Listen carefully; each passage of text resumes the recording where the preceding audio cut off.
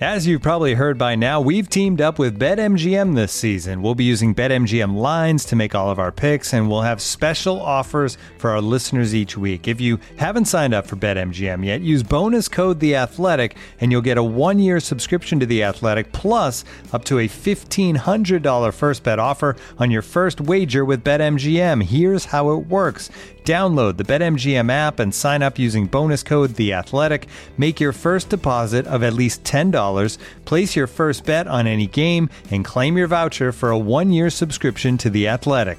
See BetMGM.com for terms. U.S. promotional offers not available in D.C., Mississippi, New York, Nevada, Ontario, or Puerto Rico. Gambling problem? Call 1-800-GAMBLER. Available in the U.S. Call 877-8-HOPE-NY or text HOPE-NY 467-369 in New York. Call 1-800-NEXT-STEP in Arizona. 1-800-327-5050 in Massachusetts. 1-800-BETS-OFF in Iowa. 1-800-270-7117 for confidential help in Michigan. 1-800-981-0023 in Puerto Rico. First bet offer for new customers only in partnership with Kansas Crossing Casino and Hotel.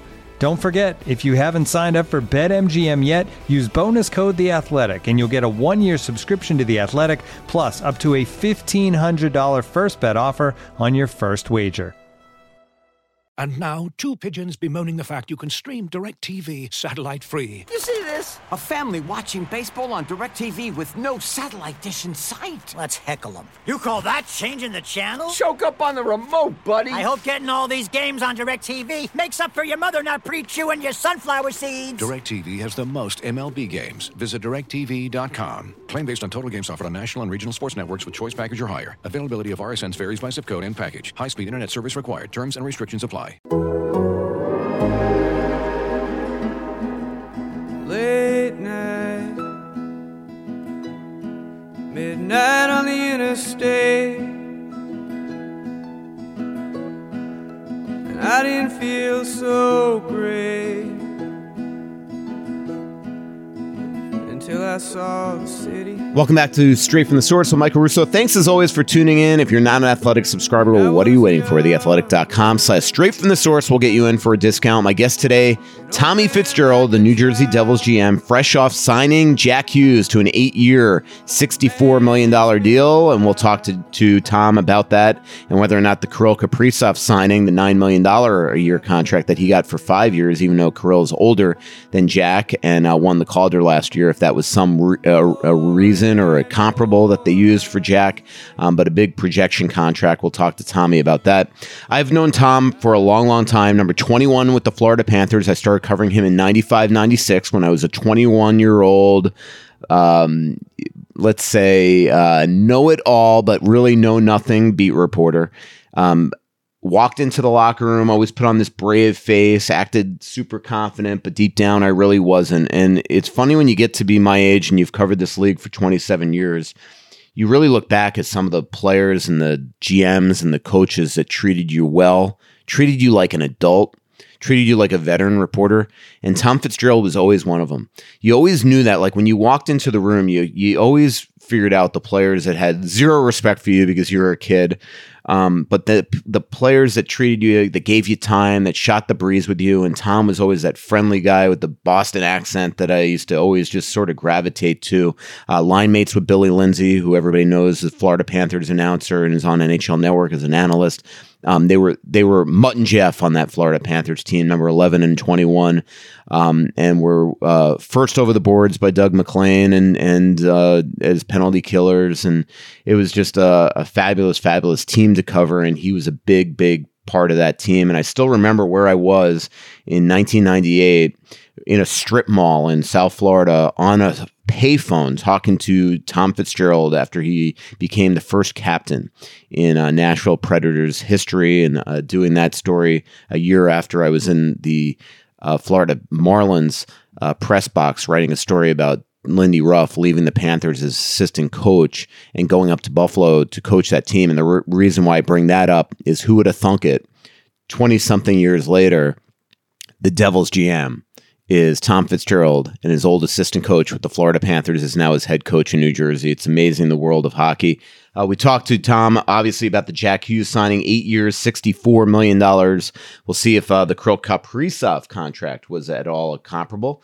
We'll talk about, obviously, the old Panthers. We'll talk about his history with Bill Guerin from their days in Pittsburgh. We'll talk about his children.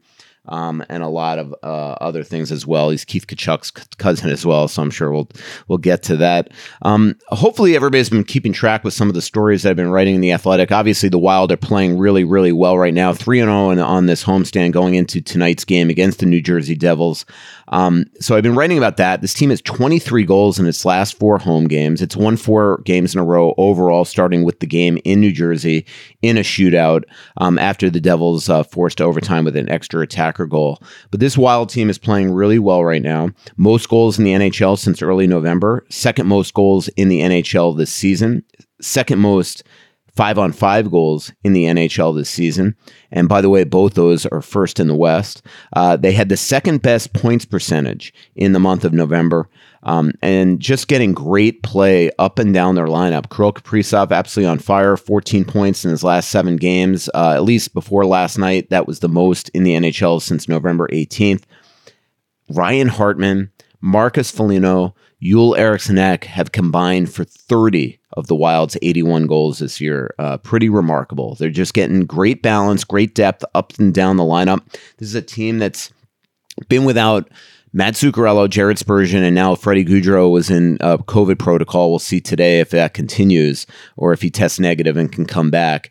But this is a team that has injuries, and yet they're just, what's going on? John Merle goes up and plays top pair minutes with Alex Goligoski, plays great. Jordy Ben comes into the lineup, plays great. Rem Pitlick goes up to the top line with Kirill Kaprizov and Ryan Hartman and is playing great. They have this depth up and down the lineup, and that is something that we haven't seen from a Wild team for a long, long time, if ever.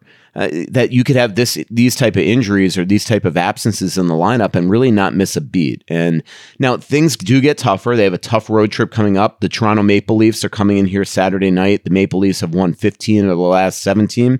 They just absolutely trounced the Colorado Avalanche last night, 8-3. Now Darcy Kemper is hurt. They've got a major goaltending issue now suddenly in Colorado. They've been treading water really throughout the season. They get Nathan McKinnon back, but still get killed in Toronto. So it's just going to be interesting to see how the Wild now handle these real tough offensive teams that they're about to play. The Maple Leafs on Saturday night. Then they go to Edmonton, that obviously has McDavid and Draisaitl. That's 9-1 at home.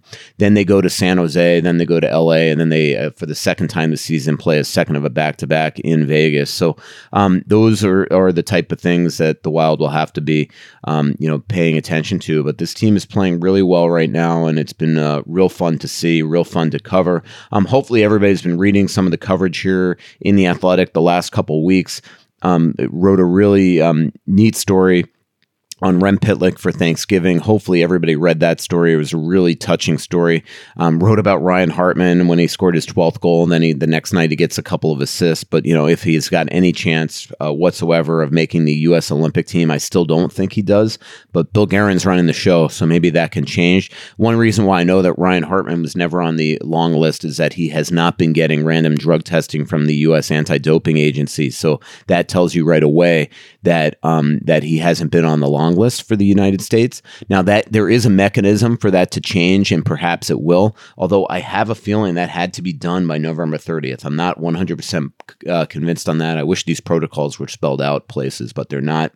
Wrote a really touching story also in Monday's Athletic about and I think I talked about this on last week's podcast, but about a hockey player named Boris Sadecki, a Slovak player that played for a team in his hometown of Bratislava. They were in Austria playing a game, and he collapsed on the ice, and 5 days later passed away. And it turned out he was diagnosed with an inflamed heart. And what was really just unbelievably coincidental about that is that Tyler Nanne, Lou Nanne's grandson, the former Gophers defenseman, who, by the way, scored his first goal in Finland yesterday. Beautiful goal, by the way. He was on the ice for that. On the ice for the shift with Boris. And 5 years ago, as I document in the story, Tyler Nanne had myocarditis and first passed out during a New York Rangers development camp, wound up finishing the scrimmage, and then a couple weeks later at a hotel in Wisconsin, thankfully at a hotel in Wisconsin, because he was at a family reunion at his grandparents' place. But there were so many family members that were staying at the cabin that the grandkids didn't have room to stay there, so they stayed at a hotel. Well, he passes out in the shower. His brother finds him, Louis, and he rushes him to the hospital, which just happened to be across the street from the hotel. And they had to paddle him while he was awake to get his heart back into rhythm. And it turned out that he was diagnosed with myocarditis. Obviously didn't play the next year, and then didn't play the year after that because he transferred from Ohio State to the University of Minnesota. But he talked a lot about just having to watch this incident and the coincidence that this happened with him on the ice. And also, by the way, 15 minutes from Marco Rossi's hometown. So both of them talk about the tragedy here, but also that they want to be advocates for players getting standard heart checks before and after every season. Both of them obviously have had myocarditis and think that it's very important for all athletes to get their hearts checked. And right now, it's not a standard thing. It's only a standard thing after you get COVID and have symptoms. Other stories that I've worked on this week, Mikko Koivu obviously getting his number 9 retired. We've been teasing that for really weeks in The Athletic that was going to happen. Koivu was really eloquent the other day talking about the honor, talking about, told some anecdotes I had never heard before, that during a lot of the times that he ran into trouble or had stresses late in his career, that he used to call Jacques Lemaire up and ask him for advice. And I have obviously always knew that Jacques Lemaire and Mikko Koivu had an incredible relationship when Jacques was coaching him here. Mikko has always credited a large reason for his success as a player to Jacques Lemaire, but I never knew that they had that type of relationship where years later Mikko would still be calling Jacques. So that was a big part of that story. So March 13th, before the Nashville Predators, the day after Mikko's 39th birthday, almost 2 years today from the last time that Mikko played a regular season game for the Wild and never got a chance to say goodbye because the pandemic interrupted that season. Mikko will get a chance to be on the ice and be honored by the Wild and say thank you to the fans. So, a really interesting story too, because Mikko talked when I asked the question about the culture change that Bill Guerin has tried to make here, and that has been credited for a big reason for this team's success, this team's depth, this team's speed. And this team's entertainment value right now, all the getting rid of this, maybe some of the older, slower players, the old guard that had been here forever, that had sort of, maybe at that point tired to act and needed to start new. And Mikko represents that. And he basically said that, at the time it stung when Bill Guerin told him that he was no longer going to be working for this or playing for this organization. But now he gets it, especially after watching so many of this team's games this year, the hard work, the entertainment, and how good they've been so far. The other story that's in today is a column on Jordan Greenway. Jordan's been playing really well lately. He was finally rewarded with his first breakout game of the season, 3 points, a goal and 2 assists the other night, a redirection goal that turned out to be the winning goal, and 2 assists. And, that matched his season total. And Dean Evason's been raving about him really for the last 3 or 4 weeks and how well he's been playing, especially since being reunited on last year's line with Joel Eriksson Ek and Marcus Foligno. Well, he's finally scoring. And now the big thing that he's trying to do is bring that consistency in his game. And the parallel that I made in the story is Charlie Coyle, that Jordan has a lot of Charlie in him. Just sometimes it just feels like, he can't bring it every night, can't be physical every night, and is just admits that he's not wired that way, and he's trying to do it, that he's got to work himself up to do it. And that really reminds me a lot about Charlie Coyle. It reminds me a lot about Nick Bukestad. It reminds me a lot about when I covered Rob Niedermayer in Florida, and once we also with Rob Niedermayer started to accept, all right, this guy's not going to be a 26, 30 goal scorer every single season. He became one of the top checkers in the league, went to Anaheim, won a cup playing on a line with Travis Moen, I believe, and Sammy Paulson. And so once he didn't have that pressure anymore to be a scorer, I think that he was accepted for being a real quality hockey player. And maybe that's going to have to be what Jordan Greenway becomes in the NHL. The problem is it going to happen in Minnesota? And that's the end of the column that I wrote. The reality is the Wild have a ton of contracts to re-sign, but not a lot of cap space to do it. They have Fiala, they have Pitlick, they have Kakkonen, unrestricted guys. They have Nico Sturm, they have Alex Goligoski, Jordy Ben, Johnny Merrill, players like that. Well, all these guys can't be back when you only have $16 million of cap space and you've got dead money of 12.7, 14.7, and 14.7 coming up because of the Parisi and Suter buyouts. They all can't be back.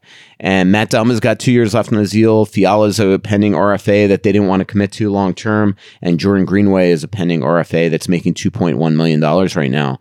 So some guys are going to be traded, and Jordan might be one of them, whether he plays great or whether he doesn't play great. And that was sort of what I'm trying to portray in that column. So hopefully everybody reads that. But without further ado, one of my favorite people, one of the great accents in the sport, New Jersey Devils GM Tom Fitzgerald. But first, here's a word from one of our sponsors. Looking for an assist with your credit card, but can't get a hold of anyone? Luckily, with 24/7 U.S.-based live customer service from Discover, everyone has the option to talk to a real person anytime, day or night. Yep, you heard that right. You can talk to a real human in customer service at any time. Sounds like a real game changer if you ask us. Make the right call and get the service you deserve with Discover. Limitations apply. See terms at discover.com/creditcard. Looking for an assist with your credit card but can't get a hold of anyone?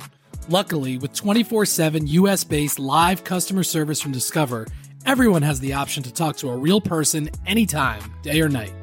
Yep, you heard that right. You can talk to a real human in customer service anytime. Sounds like a real game changer if you ask us. Make the right call and get the service you deserve with Discover. Limitations apply. See terms at discover.com/creditcard. Well, Fitzy, welcome to the state of hockey. Not that place that you come from, Massachusetts. Welcome to Minnesota. I always tell people, one of my favorite Tom Fitzgerald stories is when you became the captain of the Nashville Predators and you were just having kids. I remember talking to you. I was in the strip mall in South Florida talking on the phone, and you were telling me that your only hope is that that one of your kids didn't get the Southern twang, and that they kept the Boston thing. But it's pretty funny that how long you and I have known each other since 1995. It's pretty crazy. Yeah, no, it's you're a good friend, and you do great work. And you know what? I think the most important thing, Mike, was there was a trust factor. Yeah. There was no agenda. There is no agenda when you speak to players, and we picked up on that right away, and we pick up on the people who do have agendas as well, right, and kind of stay clear of those guys. But you've always been one of the good ones that we've all trusted. And yeah, boy, we've known each other for a long, long time. And we look at both of us. We haven't aged at all. I know, exactly. Yeah. You look the same. You look like you could still play. This job, I was telling somebody yesterday, it's just you start losing your hair and it gets gray by the minute. Yeah. Well, number 21 for the Florida Panthers, one of the greats. That 95-96 run with you and Billy Lindsay, and I saw Johan Garpenlov in the press box here the other day. Scott Mellenby, up until the news the other day, had been in pretty much every Wild game. Rob Niedermayer, that whole line right there. Let's start by talking. Actually, let's start. I know that a lot of Devils fans are going to first want to know about Jack Hughes, and I know that 8 years, $64 million. It's kind of like your first contract in Florida. Oh, yeah, exactly. Yeah, term back in those days was give me 3 years. Yeah, I've got term. I've got security. 8 years now, 5, 6, 7, 8 years. It's incredible, but good for the players. I think all the ex-players like before us, we don't begrudge anybody. We're just happy, and we feel that we did our part as ex-players to help the future players, really be able to get deals like this.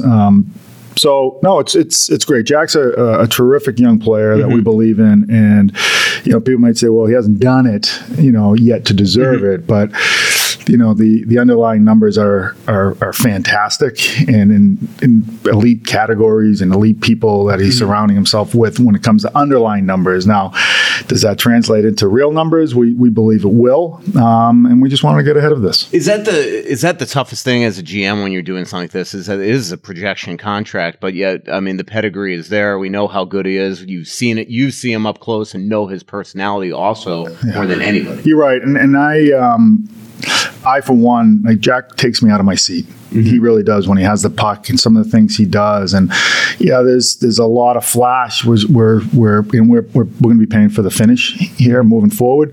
But he really is an exciting young player. He's not afraid. He gets into traffic. Unfortunately, he got hurt, but that was just a unfortunate incident where how he landed. It wasn't the actual hit or blow. It was how he landed after that. So he is pretty durable for a smaller guy.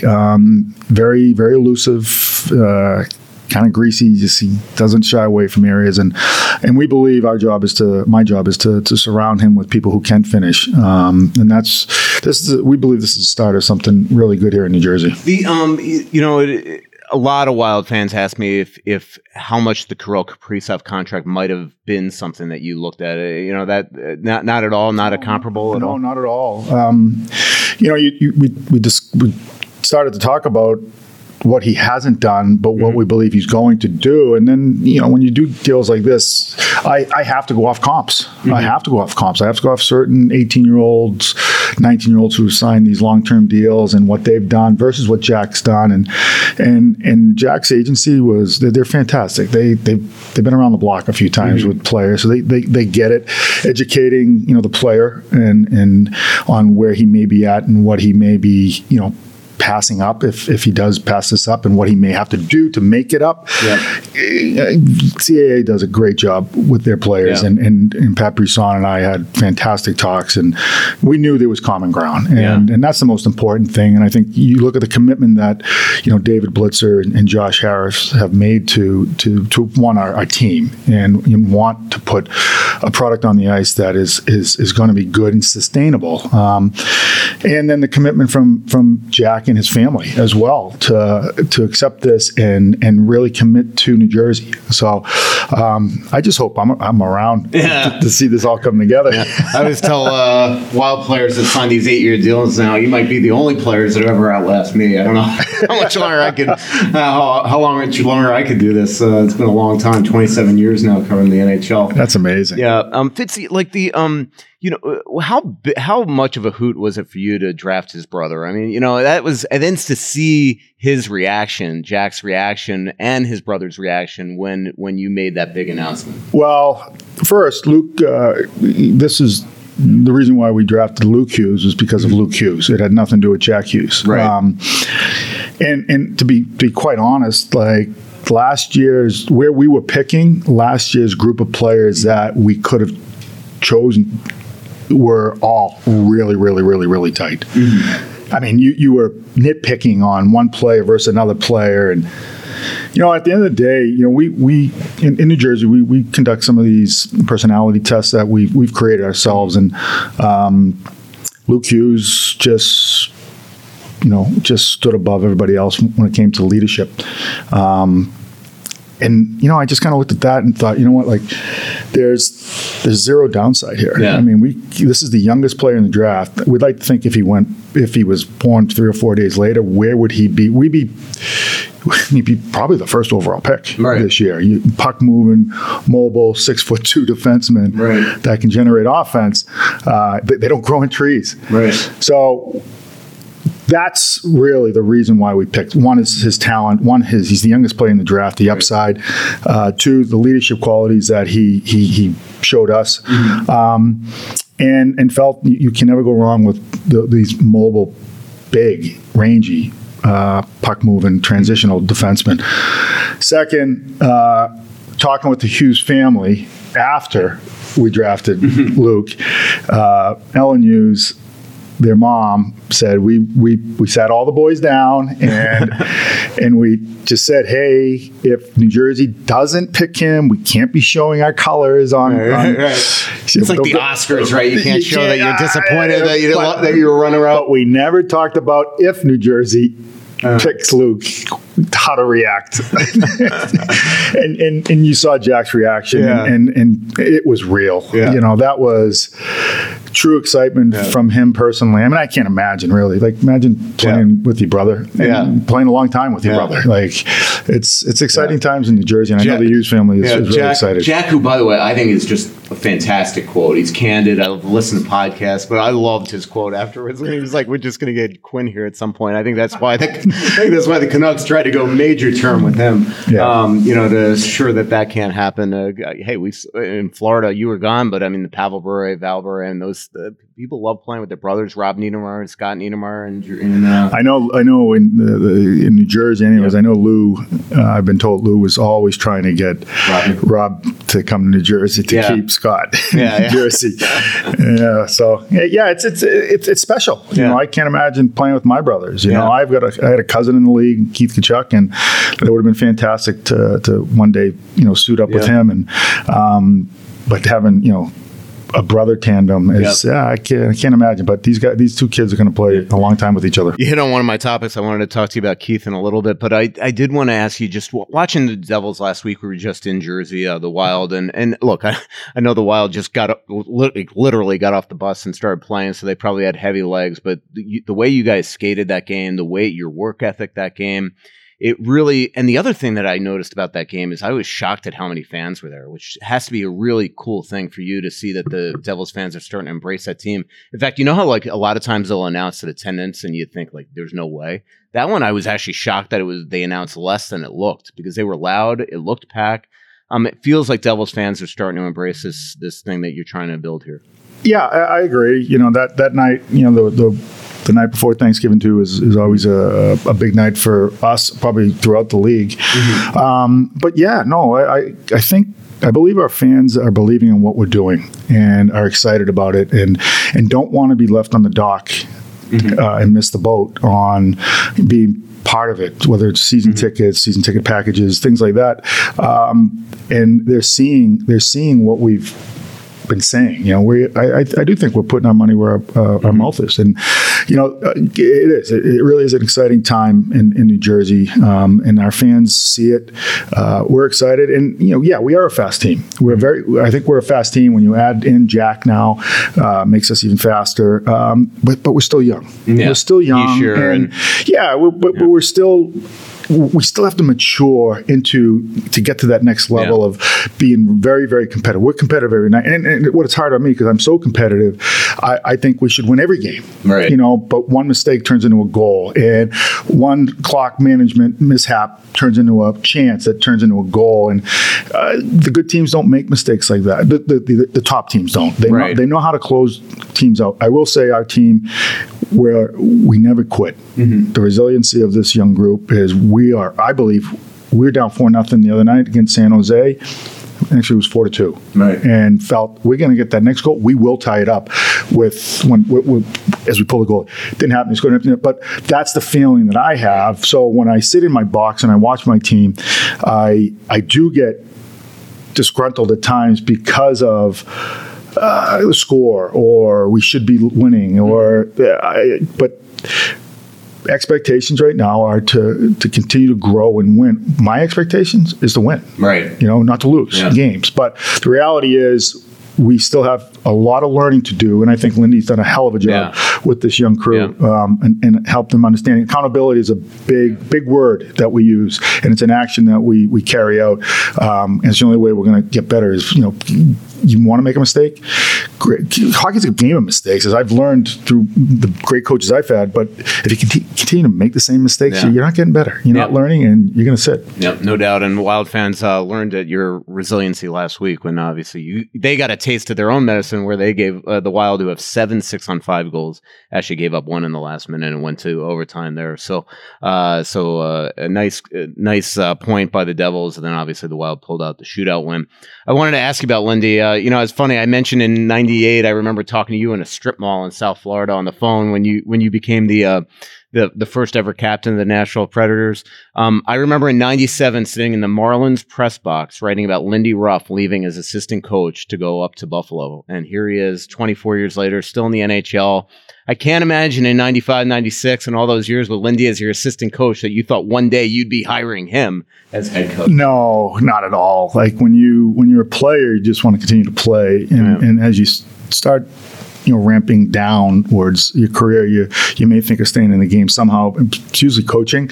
Never thought managing would be in the cards for me. But quite honestly, I never even thought about it. Like I looked up to all my managers, Bill Torrey being, you know, a great mentor of mine. Never ever thought of being in that type of seat. But you're right. All of a sudden you're looking around, you're looking for a new coach, and you're looking for the characteristics of a person that could help you grow your team and where we're at in the stages of our development. And, you go back to those days in Buffalo with Lindy, and you look at all the young players that he has developed or helped develop into really, really, really good players afterwards. The Pominvilles, the Drurys, the Brières, I can go on and on. Vanix, these talented players that Lindy knew how to handle them, let them play and watch their skill grow versus just strangling it and conforming them into something that they shouldn't. Dump and chase, I think players like that. But I just felt, his personality is just, it's infectious. He lights up a room when he walks in. He's adapted. He's not the old core, hard, old school type of coach.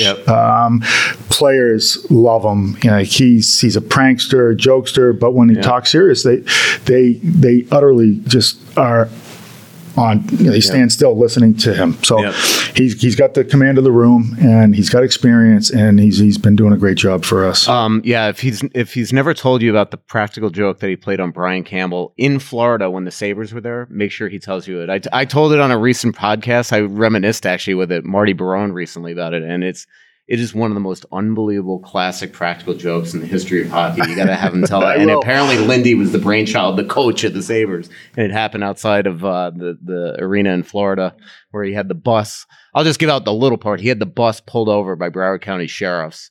And Brian Campbell, as a rookie, pulled off, and you just got to hear the kicker. It's unbelievable. I can't imagine.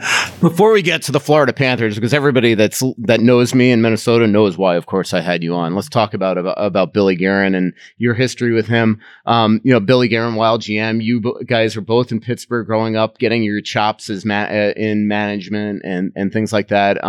Whenever I talk to Billy, he has such great esteem for you. How tight did you guys become? Well, we're very tight. He's a great friend. First and foremost, he's a great person. Mm-hmm. I love the passion, his type A personality. Yep. I love it a lot like me. I didn't have the resume as a player he has. But Billy and I go way back. We had the same agent growing up. One of my brothers played with Billy in juniors back in the days when he was playing for the Springfield Picks. I happened to be playing for the Islanders farm team in Springfield as well. And he was a young kid. And then he got drafted 4 or 5 overall, and he knew he was going to be a hell of a player. But fast forward, when we were putting the team together, when Ray was in Pittsburgh, and what we needed for that locker room to help really kind of push us forward. We had the talent. We had this Sid, Gino, Stahl, Letang, Fleury. We had all very young talent, but finding that older, I don't want to say grizzly vet, but somebody who can come in and really kind of just be themselves and have that type A and be matter of fact at times. And Billy was all of that when he came in. And, we win the cup in 2009. The next year, we disappointing postseason. And I don't know how many years after Billy played, but he really wanted to get into management. And he started following me around in development. Mm-hmm. I remember being out here in Minnesota. He and I both flew out here, and the only car, we were going up to Duluth or St. Cloud, I forget, and the only rental car there was this bright red pickup truck that we joke about all the time. Every time we see one, we'll take a picture and send it to each other. But he was just hungry to learn. Yeah. And then he just what I loved about him was he was willing to travel and willing to go and watch and know players. My whole thing was, if you want to be involved in player discussions, you need to know players. So you need to get out and watch players, and you need to go out and scout. And he was very hungry to do that. Yeah. And then you look at the branches that were coming off Ray there in Pittsburgh with Jason and Chuck was there, and then obviously with Billy and myself, Dan McKinnon, who I have in New Jersey. just first of all, a lot of good people. They're just great people. Randy Sexton was with us. So you looked at the experience, but Billy, you know what? I'm very happy for him. He deserves all this. He's doing a hell of a job, and I think the relationship that he and Craig have is unique. It's fantastic. I think Craig's unique, quite frank. He's a unique person, and one that he's just a normal person, a normal guy that you can go to and be open with, and he'll pressure test you, which is right. And I think that's so healthy. So, but I think Billy's done a great job, and the future's bright here in Minnesota with Billy Guerin. Yeah, Tommy got to know Craig during the interview process a couple GM jobs ago here in Minnesota, and then obviously Billy got the job on the second run when you didn't go for it. It's really amazing, like when you think about it. So Ray Shero brings you and Billy on in Pittsburgh. Ray becomes the Devils GM. He brings you there. You take over for him. Now Ray Shero's here with Bill Guerin with Randy Sexton as his senior advisors. It's nuts the way hockey works sometimes, isn't it? It is, and you know what? Being familiar with people is important. Loyalty is everything. It is. Yeah. It is. But you want people who can push you. You want people who can pressure test you. You don't want yes people. And Ray always said that. I don't want people who just say, "Oh yeah, right, I agree with you." Hey, I think that's why Ray and I work so well together, is because we would really push each other and question. But at the end of the day, you walk out of the room, he was the boss, and you're loyal to that decision that he makes. But you just can't, like for me in New Jersey, I'm not looking for yes men. If I have a yes man, I don't want them. I want somebody who can pressure me and ask the right questions, and hey, maybe we think of it differently. And I will say, that's one thing that I've really learned with my organization from my ownership, is there is a lot of pressure testing, and I truly believe it's made me better and made me make better decisions versus just off the whim type of things. It's you really dig levels down versus just skim levels. You start digging, and makes it makes you think about what kind of decision you're going to make. Yeah. So no doubt about it. Let me ask you about those Pittsburgh Penguins teams. I mean, that was one special group that you guys put together there. One player that the Wild got from that team is Kalen Addison. Billy Guerin knew him real closely there. But that Pittsburgh team, like, again, just watching them right now, it looks like they're starting to play better. You're in the tough division with. It's endless, the number of good teams you have in your division. It's crazy. Yeah. We can't do anything about that. Yeah. We do feel we're in the hardest division, toughest division, the deepest division. We can't do anything about that. Anytime you have with Pittsburgh, anytime Sidney Crosby is healthy and playing, and eventually Malkin will come back, you know how competitive they're going to be. Yeah. You know where they're going to be. But for us, my hope and my plan was to, as teams start, aging, they start descending. Our youth starts figuring it out and understanding commitment to winning, and start ascending, and hopefully some of these paths will cross as we're moving up, and teams are maybe thinking about going the other way and maybe rebuilding. Makes sense. Yeah. And that has been a lot of Devils fans asked, when is a point where you start to identify, all right, now we've got to like Billy Guerin talks about it all the time. There will come a point where we make the big move and don't just build around the youth and things like that. Is that part of your thinking too? I mean, obviously you make the huge move to get Dougie Hamilton there, and you're building around him and Heischer and Hughes, but will there also come a point where maybe you look for the goal scorer to go with? Oh, for sure. Yeah. When is that? I think we're still a little premature for that. Mm-hmm. I think where we're going to make our hay is the experience of this core right now, and understand, hopefully continue to battle for a wild card spot, and then hopefully sneak into the playoffs, and understand how hard it was to get there, and to continue to go through the first round. How hard the first round is vital, I think, to any organization, experience-wise. Then I believe there's how can I complement what we have? We do feel we've got a couple goal scorers coming, but I think the great teams do look outside for complementary help, and we'll get there. We'll get there. I'm not going to kid myself right now on where my team's at, and we're one player away from winning the Stanley Cup. We're not. Mm-hmm. We're not. if I'm sitting in this seat in 3 years, 4 years from now, I'm sure that's, if you ask me the question, right. I'm looking for that player. When you look at this Wild team, I mean, what do you think of the job that Bill is doing? I mean, he's made some bold moves. Real short order. He really rebuilt the locker room. Changed the culture. Mikko gone, Eric Stahl gone, Devin Dubnyk gone, Parise and Suter. Not a lot of GMs would have the cojones to do that. And now this team is a young, fast, hardworking, entertaining team. Yeah, he's done a great job, and it does take guts to make the moves that he's made. But he's paid for he's paid to do a job that he needs to do, and it's help rebuild the locker room, the brand, what it looks like, what kind of team do you want. Yeah. I will say they're a heavy team. They're a fast team, and you look up and down your roster and you go, who is this kid? Like, who's this kid? Like, and I think he's done a great job but their top talent are producing. Yeah. And I think Dean Everson's a hell of a coach, to be quite honest with you. I like what he's doing behind these kids have bought in. They're playing a certain way. They're hard to play against.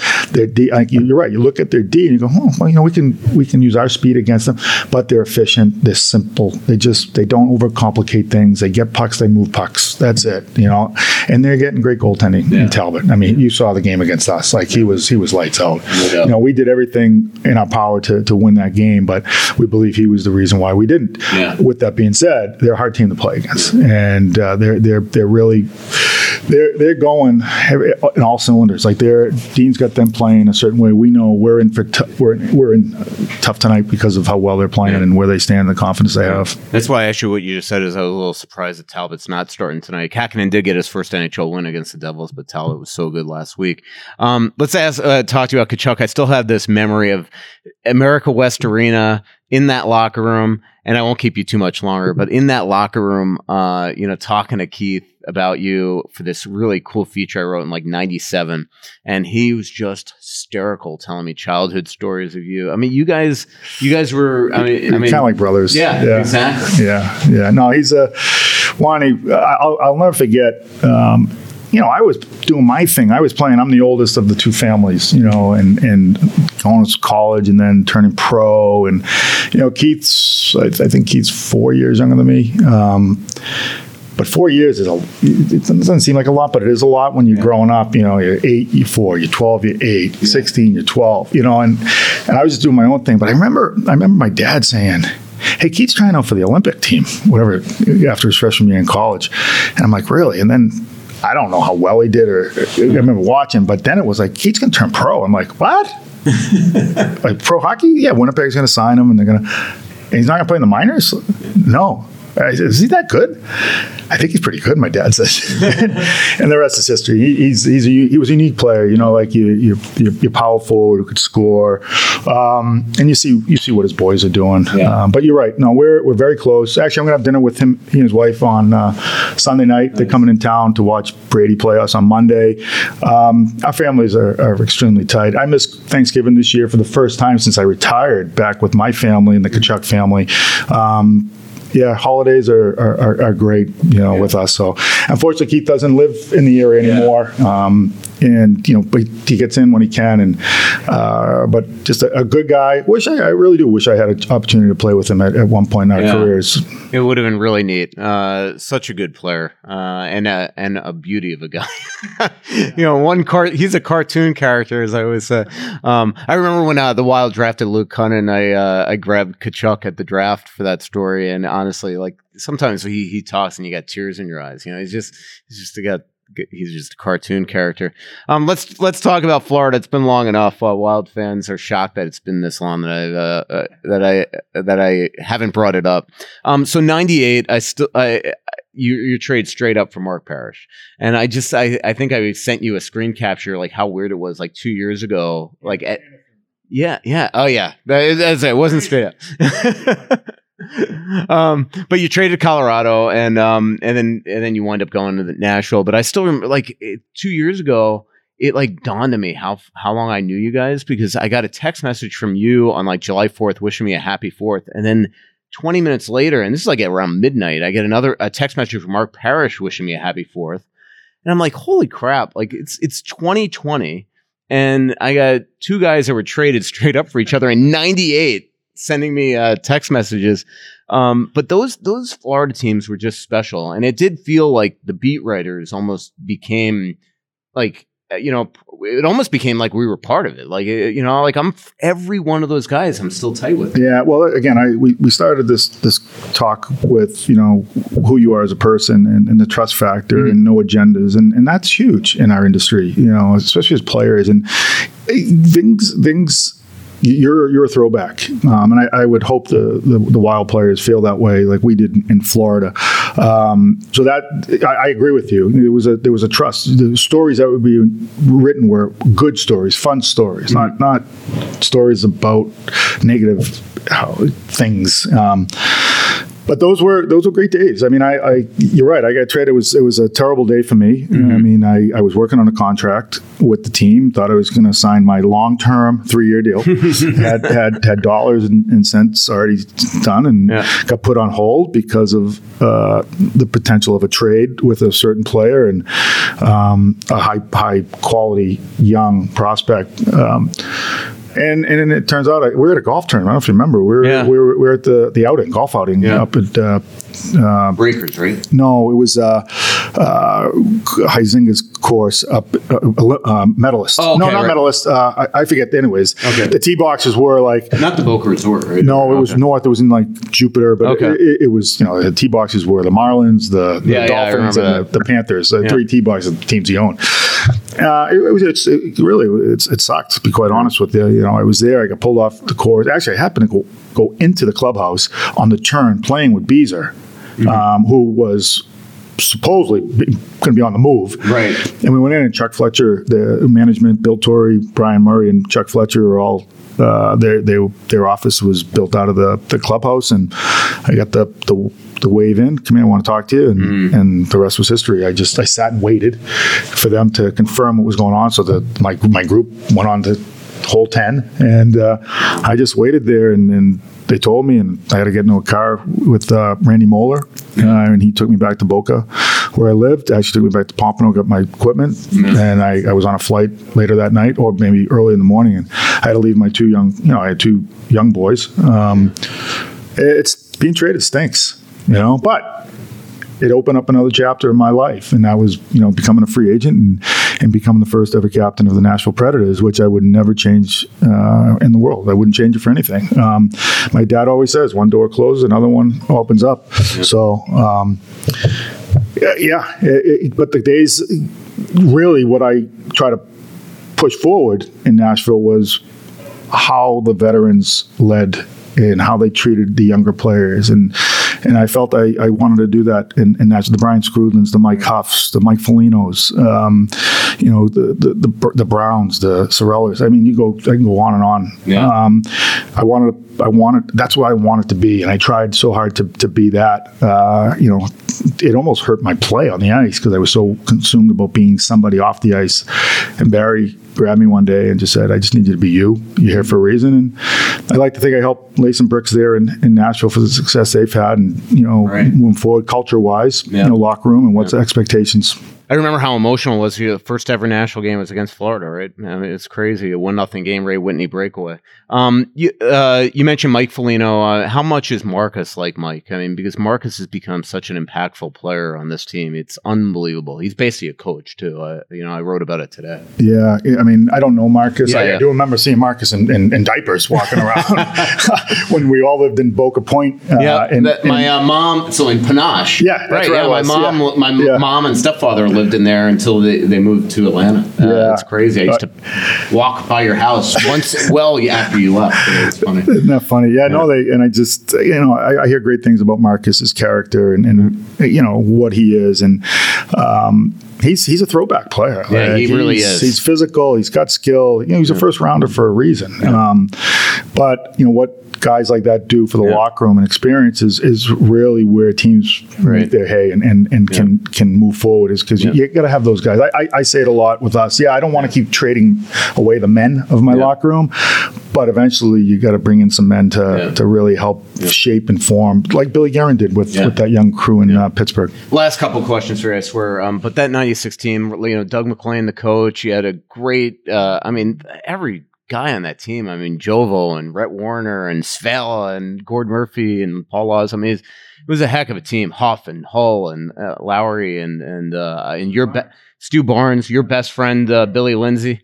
Who basically, I don't know if you ever see him now, since he basically. I know, but he does a lot of NHL Network, and it's right around your studio. Yeah. But that was one special group, and to go to the Stanley Cup final your third year when nobody ever could have expected that. No, we didn't. We knew we were good. We were well coached with Roger.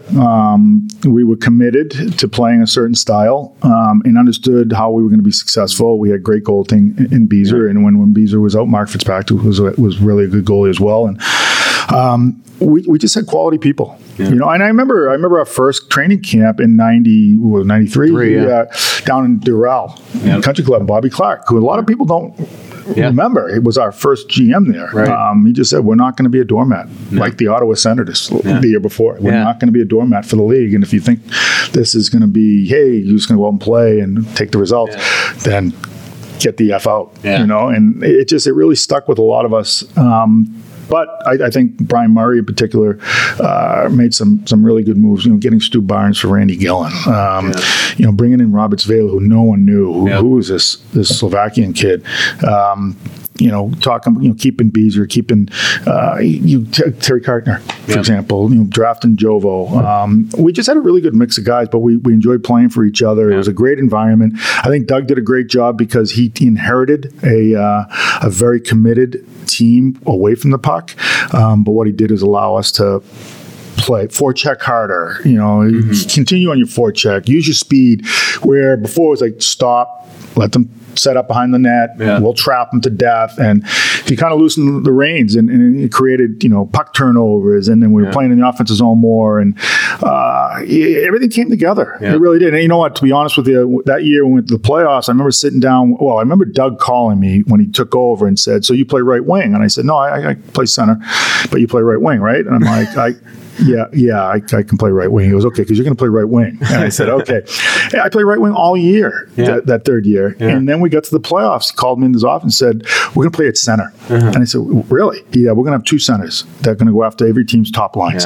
Brian Skrulin's going to go after, he's going to start, and then we're going to come back with you because they may stay out there for a minute. And I don't want Brian out there for a minute, and you're going to eat up the next 30, 45 seconds. And that was the strategy that year for us up front, and things just aligned. And I felt every single series somebody different put the cape on. And they call the cape the Superman cape because everything they did was strong and well. You look at Stu's line in the first round. Billy obviously scores the winning goal. That was Boston. Schooling Ray Bourque. Yeah, right? There was every line really was the focus of that series. It was Stu's line with Pye and Ray Shepherd against the Flyers. Then it was, Mike Huff and Screwy's line played big goals against the Bruins or the Flyers, and then our line against Pittsburgh. Everything just fell into place, and then we ran into the Colorado Avalanche, who were actually really good. But I do tell people we may have gotten swept, but there was no way that was a 4-0 series. No, you're absolutely right, and that especially Game 4, that game you would crew up with the winner. Just lastly, how did they embrace you in Pittsburgh? Because it was you that put the dagger in that superstar team with Lemieux and Yager and all those guys, but it was Tom Fitzgerald that scored the Prince of Wales clinching goal in Game 7. Yeah, and even going back to my former team, the Islanders, and we beat that team, which Kevin Stevens, who's a great friend, would tell us that was probably their best team when they were going for the three-peat. And our little Islander team, beat them in Game 7, and you know what? I think people didn't realize who I was, and then this is the guy who played, and but is that the guy that it was slap shot over the blue line, right? Game 7, just inside the blue line. Yeah, right? just inside. But you know what? People in Pitt, my 8 years there, or 9 years, I don't even know how long I was there.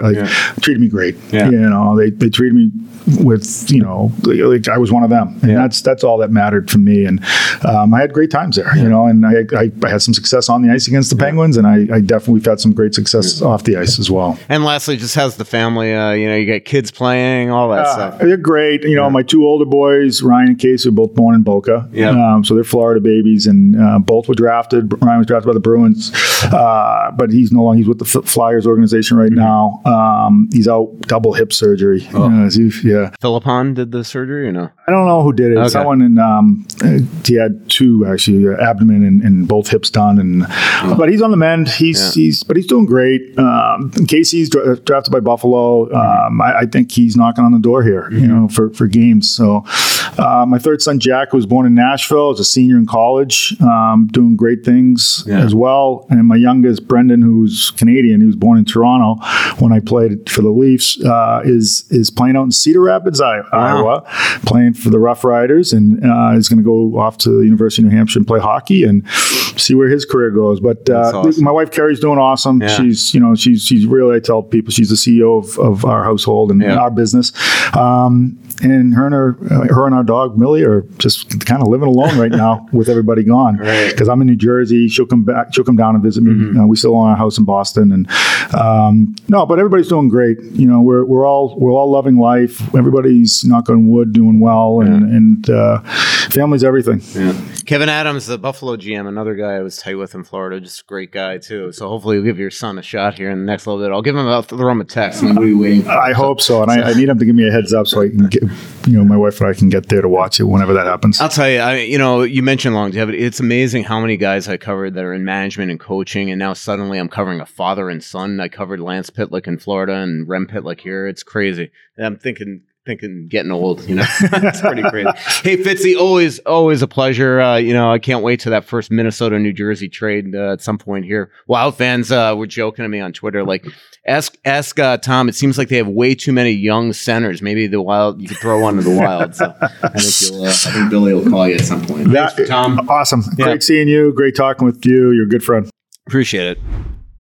Victorinox, the makers of the original Swiss Army knife, have been a reliable companion for life's everyday challenges, mastering functionality, innovation, iconic design, and uncompromising quality with its products.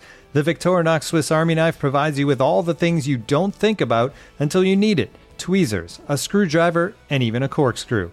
With the Victorinox Swiss Army knife, you can be prepared to master everyday life.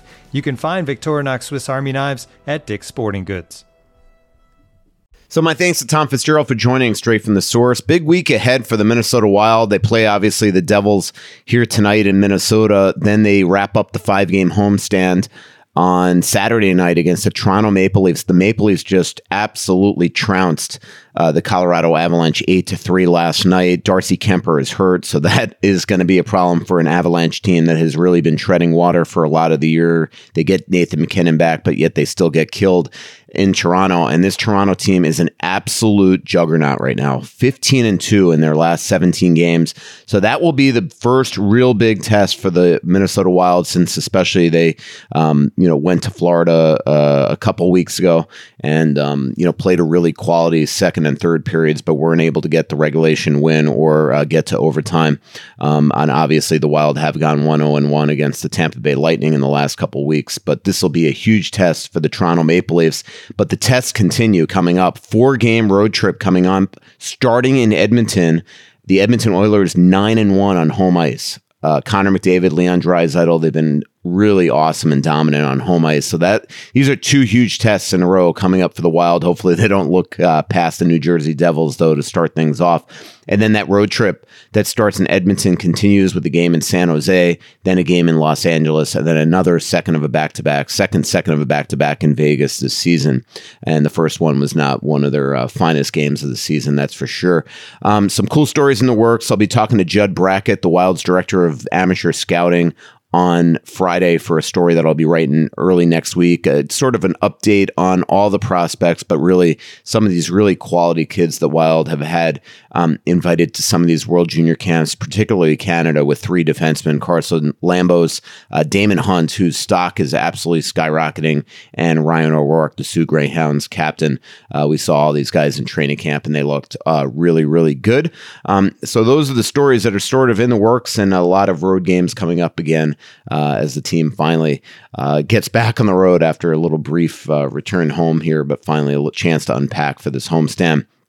Lots of podcasts throughout our network here at The Athletic. Former NHLer Sean Thornton joins Craig Custance and Sean Gentile this week on The Athletic Hockey Show, and Rob Pizzo from CBC Sports hosts the Wednesday Roundtable along with Sarah Sivian, Jesse Granger, and the special guest, Julia McKenzie, one of our greatest editors at The Athletic. That will be this Wednesday on The Athletic Hockey Show as well. And then, of course, you've listened to Tom Fitzgerald today. Thanks for listening to Straight from the Source. Please follow us on your favorite podcast platform, and don't forget to leave a rating and review. Subscribe to The Athletic Audio Plus on Apple Podcasts to get all bonus content from our entire network. You can start with a 30-day free trial, then just 99 cents a month after that. And right now, you can get an annual subscription to The Athletic for just $3.99 a month when you visit theathletic.com/straight from the source. Talk to you next week, everybody.